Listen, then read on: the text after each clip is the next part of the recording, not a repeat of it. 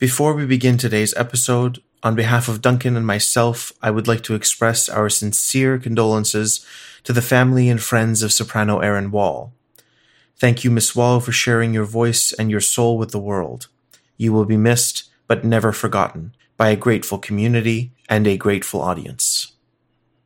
Hi, my name is Ali Reza Mujibian, and welcome to Noteworthy. Born and raised in Woodstock, Ontario, tenor Scott Rumble was introduced to music and singing through his elementary school choirs.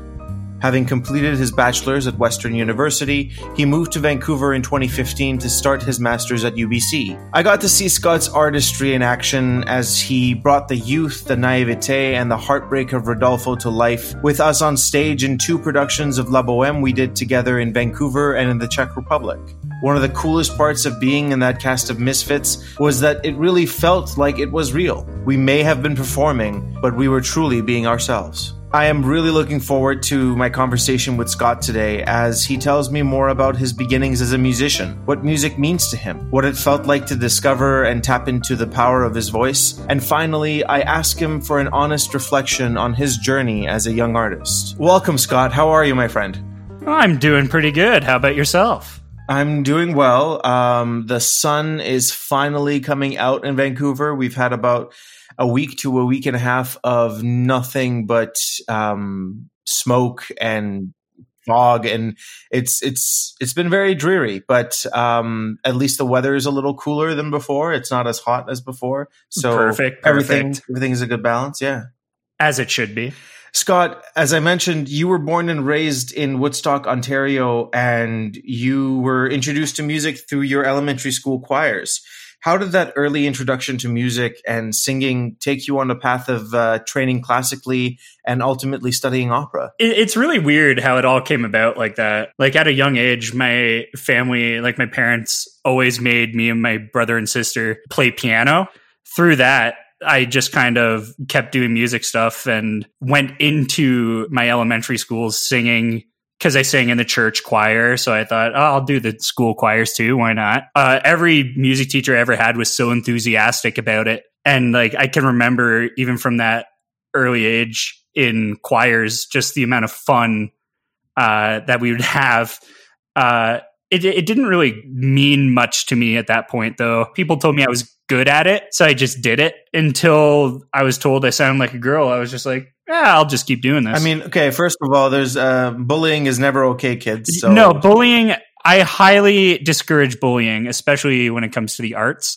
But I was in a small town, right? So we're very backwoodsy, like ding, ding, ding, ding, ding, ding, ding kind of stuff happening in my hometown a bit. But the second elementary school I went to, the music teacher, Mr. Murray, he was having the most fun with music. We had the Beatles playing like every day. He was a big Beatles fan. But then he would, I still remember that every year we had to watch Amadeus. Every single year? Every year with it. Every single year with him. We watched it once a year. And for some reason, that movie really stuck with me. Okay, fair. And specifically the opera scenes in it. And like, I wasn't particularly good at music theory. I was horrible at. I wasn't that well trained in anything musical. And I was always surrounded by people who were getting like their grade 8, grade 9 ARCT piano almost before entering high school. And somehow I came out of elementary school with the music award. And I was like, really? That doesn't make much sense. But I was always encouraged in music. So I don't know. It was always a weird time in those early ages with me and music because I just didn't even view it as much of a thing. I also started with piano, but I was, I honestly think I was the worst student ever. I shouldn't even say I think that I was the worst student ever. My teacher told me I was the worst student ever. We had, right before we moved to Vancouver, I was in my final recital with my teacher, Gabriella. After the recital was over, I remember her saying, Ali, you are a stunning performer. You're better than everyone, but you are a horrible student. I was like, thank you so much, Gabriella. That means so much to me. I got to grade 3 piano, and then there was a rule in our family where in, I think it was grade 7, you didn't have to take piano anymore, but you had to take something else as an instrument. So when it happened to my older brother, he switched to electric bass. And then when it came to me, I went into guitar and then eventually drums. And my sister got lucky somehow. She didn't even have to pick a new instrument. She just got to do whatever.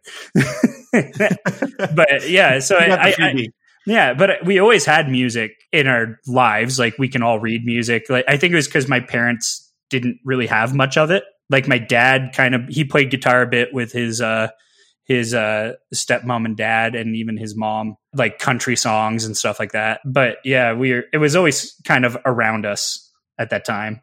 You touched on the fact that you are and were a avid athlete in school. Yes. Did you run away from music and go to sports, or was it something that just developed at the same time and it was part of the culture of the city and the school that you were in? Like I said, music wasn't even really a thing. It was just kind of like an extra. It was like a thing I did during school hours, and then I had piano lessons, and then eventually guitar lessons once a week. And that's all I really ever did with it at the time. All the rest of the time was sports for me. I did hockey since I was the youngest age you're allowed to start playing. I think for me, it was like a very much gratification thing of I get instant reward for my effort. And that kind of ties over into singing down the road. It was this thing where it's just like, I can show how good I am at this thing. So, and did you continue that in university as well? Unfortunately not. I was going to, but I ended up with a shoulder injury. Oh, I remember this. Yeah. And that's kind of what more pushed me into music. Okay.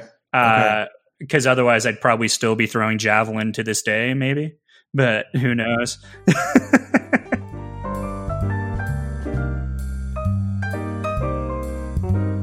So we talked about choir and everything, but how did you get into doing the musical theater program at the high school or being a part of it?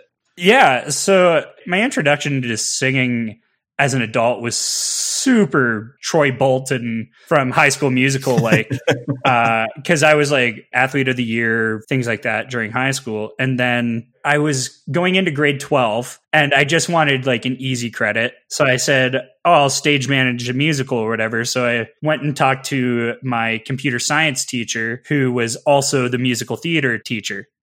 I was like, oh, I want to stage manage it, I think. And he's just like, we're doing a show with a lot of men in it, actually. Do you want to sing? And I was like, I don't do that. He was just like, no, it'll be fine. I'll teach you some basics, and we'll get you in. I'll give you some songs to learn, and you'll come in and audition. And I was like, okay, if you say so. I went in and had this like very rudimentary voice lesson for me. I think he gave me Stars from Les Mis and Joanna from Sweeney Todd. So I come in and sing those, and all of a sudden I have a pretty decent role in a musical. Enjolras, the leader of the revolutionary students in Les Mis with them.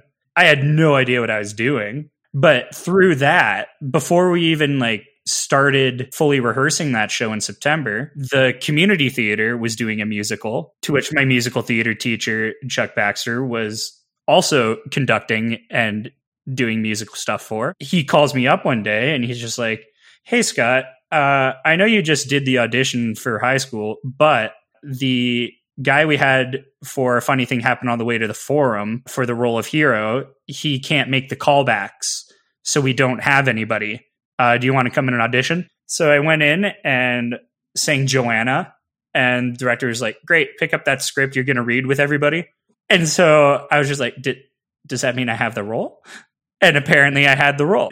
It was crazy going into like the more artistic side of my city and seeing that there is a lot going on, actually. It's super weird how in such a small kind of, it's not like very small, but it's a small city. The people that live there, like my first voice teacher, other than my musical theater teacher, was this lady from my church who every year would sing "Oh Holy Night," and she was my brother's friend's grandma, and that's what I knew her as. All of a sudden, this lady, Gwendolyn Little, turns out she was lead soprano at New York City Opera for a long time. She sang with some of the biggest names in opera you can think of, and I'm taking lessons with this lady. And at the time, you had no idea who she was? I had no idea who she was. And we would just be talking, She taught musical theater. She taught classical. I was taking musical theater really hard. I started taking dance classes. And then just one day, she was just like, you know what? For fun, just fake what an opera singer sounds like. So I did that. And she was like, interesting. I'm going to say this. You should probably think about more classical stuff. And she kind of pushed me in that route. She was an amazing teacher for my first teacher, but I was kind of probably a little much for her. She still will tell stories that when I would get something right or do something successfully, I'd be doing cartwheels all around the church just because I got so excited. I mean, that's not too far off from the Scott Rumble I know, so that makes sense. That clicks in correctly. Yeah, you're right. I still might do something crazy like that. In 2018, you began the next chapter of your career as a young artist with the Vancouver Opera as part of the Yolanda M. Ferris Young Artist Ensemble. How did it feel like to be in a young artist ensemble? In some aspects, I was ready for it. In some aspects, I wasn't. UBC did a really good job of making you prepared for that kind of thing. You can attest to this. It's kind of treated like a young artist program in some aspects. In that aspect, I was ready for it. The aspects I weren't ready for was how quick things needed to get ready and how many things you'd be doing at once and all of that without really having many lessons anymore. Because at university, you're getting a lesson a week, you're getting coachings all the time, and then all of a sudden you're out on your own and you have to figure out your voice for yourself a lot of the time. So it made me focus a lot more on how to work for myself. It was an amazing experience to get the training there, use the facilities, be in productions. Like I was in 2 out of 4 of the productions that year. It was nice because you get the stage time on a professional stage. And when I wasn't on stage, I was understudying. Like for Bohème, I was understudying Rodolfo. And for Faust, I was understudying Faust. And those were 2 amazing experiences because for Bohème, we had an amazing tenor come in pretty last minute from Korea. Jimin Park was fantastic. It's one of the best voices I've ever heard live. And it was his 100th performance of it. And so he knew that role inside out. It was very impressive to just watch him do it. And that's the main thing I learned from being in the Young Artist Program at Vancouver was you get the opportunity to hear these amazing singers. Like for Faust, I was with David Pomeroy. At least with David, we had a kind of a bit of a rapport from doing Peter Grimes at the VSO. So coming into Faust, I at least knew David. It was just great to watch these other tenors and just all these other high-class singers. And then that's kind of what drives you is like figuring out how you take that and put a spin on it for yourself. That's kind of what I took out of it was observing these singers and how do they do what they do and how can I do that kind of work. I remember when you came into UBC, I was asking you how you felt your voice was developing. And I remember we were in a practice room once and you were like, I'm just letting go and seeing what happens and then I control it when I need to. How have you found your voice take shape in the last couple of years? How has that progression been for you since you graduated or since you started your master's? What kind of changes has your voice gone through? I'm not very technical when I think of things. Like I have the technique background. I think it came from Patrick Raftery. When I came into UBC, I didn't have really anything above an A at all. I would flip into this head voice thing that I could get away with because it was loud enough. But he was just like, quit faking it and actually sing. So I took the actually sing part literally. For me, it's still very much, I found my voice has gotten more consistent and I can consistently get B flats and Bs. Cs are still a little meh, but I don't use a C that often. But I found from my time at UBC, even doing roles there to doing roles now, I'm finding it less taxing on my voice.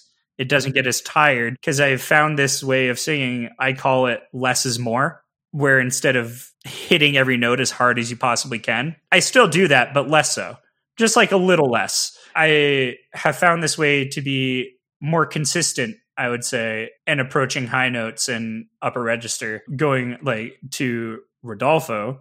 Like I've done that now, I think I've done it 5 times now. And the aria is never easy. That is the thing that scares me the most in that show. And you can tell because as soon as Act 1 is done, I let loose.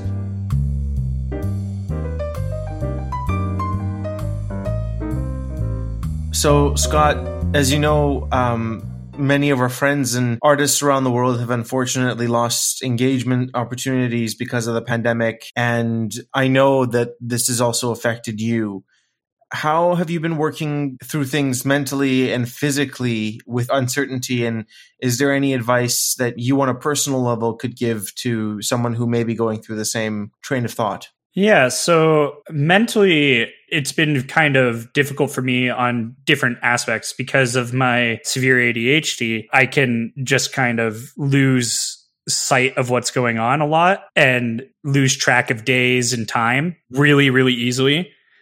I recently have hired a personal trainer to help physically with me and just gets me in a more regimented life where things are kind of scheduled out. Like I know when my workouts are, I know when I should be eating, and finding time to practice on top of that. It kind of got me in a better space. And like now I have a few friends here that like I didn't have many friends coming to Calgary before.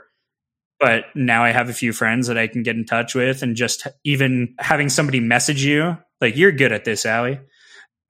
Sending a message off the cuff every once in a while. For me, that's how I get through. Like, no, and you shouldn't feel like you're alone. Like I'm really bad for that myself because I can get into that mentality again. It's like with this whole ADHD thing, you kind of focus on one thing and then that kind of envelops you. And like it takes over. So even like just getting a call from somebody every once in a while, or like somebody reaches out and sends you a message, it doesn't even have to be that long. You could just send one message. For me, that makes a huge difference in my psyche and how my positive thinking works. So my advice for any other young artists out there at this time anyway, because things are still pretty uncertain, is just reach out to people. Don't be afraid to have somebody reach out to you. Don't be afraid to ask for that. And just don't feel like you're in it alone, because we're all going through the same thing. It's all a struggle now, but we're all there for each other. And I think we all need to work together on a national level to really bring back the kind of work we should be doing and putting a smile on people's faces through music, and having each other's back all across the nation is something we should be striving to do, and just putting out positive vibes. So with that in mind, Scott, what is your vision for what our community as musicians and artists can look like for a world post-COVID-19? What are your hopes? What do you see as challenges? So I was having a conversation about similar things with Neil Craighead the other day. Of course, you need to think about your individual companies and things like that. But at the same time, getting all these singers together, coming up with projects to do, even if it's just like scenes or smaller operas, like you can kind of do this thing where either you record it by yourself and then it gets put together into a thing, or anything like that. My hopes are just that we can continue to progress that kind of technological side of opera.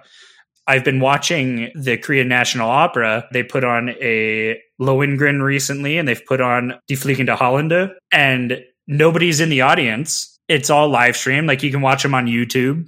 They have them up for free right now. But that's kind of the work we need to be doing at this time. You can still put it on a stage with a set, whatever you want to do. I just want to see more technological advancement for opera, because it seems like it's an older art form, and we just have to catch up. I think you're absolutely right. The Met live broadcasts are great for people who want to be engaged with the Met from a distance, or going to the movie theater. But we need to push it to the next level where these companies start producing virtual material so that entire populations across the country and the continent and across the world can partake in on a whole new level. Yeah, because for Canada, like, I would say we don't have the most reach when it comes to opera. It's very national. Like, it's starting to get a little bit of international traction. But if you bring in more of a technological side of things, it can reach all across the world, and people can see it that may have not had the chance to see it. And if companies or singers just work together as a whole across the nation, I think we'll be able to pull out of this thing way ahead of where we started, for sure. Right now, things are a little dim, grim looking, but people want to partake in culture. They want to partake in arts. Like, that is what people are gravitating towards during these hard times, is all these streams and videos. We just have to be comfortable with failing at it to then see what we need to do and do it well. To cap things off for the evening, what have you been listening to on your quarantine playlist? Well, I listen to a bunch of K-pop. Gotta love some BTS, some Blackpink. Yeah, some of that stuff. But then I always go back to my emo days, my pop punk days, like going back to My Chemical Romance, Taking Back Sunday, that kind of stuff. And of course, I love my metal. So like Dio, Killswitch Engage, every once in a while, some Cradle of Filth. Like, I listen to everything. And Linkin Park, I love. It was one of the first concerts I ever saw live. Nice. They're so good. I've also been listening to my Coheed and Cambria.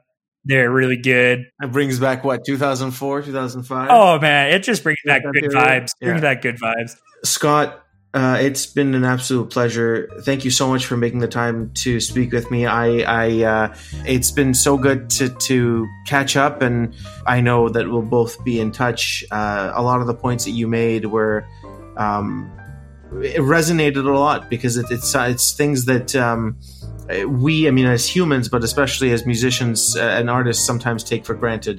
And it's important to focus on the smaller things that make bigger impacts moving forward. No, thank you for having me. It was a pleasure just to talk with you, and you're doing a great thing with this podcast, man. Like, it's awesome. Thank you to Duncan Watts Grant for editing and producing the show with me. If you are a new listener, remember to subscribe, like, and leave us a comment on Apple Podcasts, as we would love to hear from you. As always, make sure to support your local arts and cultural institutions. Thank you for listening.